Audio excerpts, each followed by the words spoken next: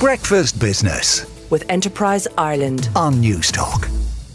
Dominic Coyle in the Irish Times reports that the employers group IBEC is calling for changes to planned legislation that will put mandatory workplace pensions in place.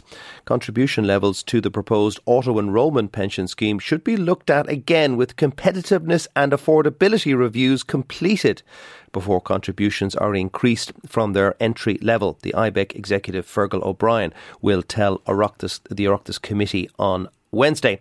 The scheme foresees employers and workers each putting 1.5% of the employee's gross salary into a scheme at the outset, with the figure rising to 3%, 4.5% and finally 6% after the scheme has been in operation for 4, 7 and 10 years respectively. We are concerned about the scale of contributions required for both employees and employers, Mr O'Brien, IBEC's Executive Director of Lobbying and Influence, will say in his opening address to the committee. Bloomberg reports that Microsoft's adjusted profit was $2.32 a share in the period ended December 31st, and sales rose 2% to $52 billion, the company said in a statement. That compared with average analysts' projections of $2.30 a share. Microsoft closely watch Azure cloud computing business. Sales gained 38% compared with predictions of 37%. In the past quarter, Microsoft's growth engines have faltered as corporate customers became wary of spending in an uneven economic environment. And still, Tuesday night's quarterly results underscore the software maker's resilience thanks to relatively steady demand for corporate cloud computing services, even if gains are less robust.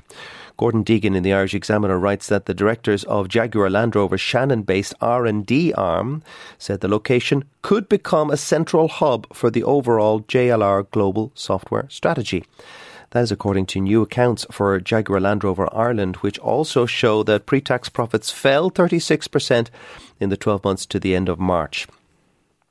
In the 2 years, the firm received IDA grant income of €5.7 million, made up of €3.5 million in 22 and €2.2 million in 2021.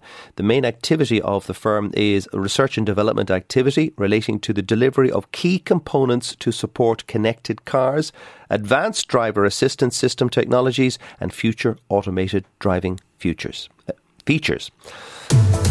Breakfast Business with Enterprise Ireland on Newstalk.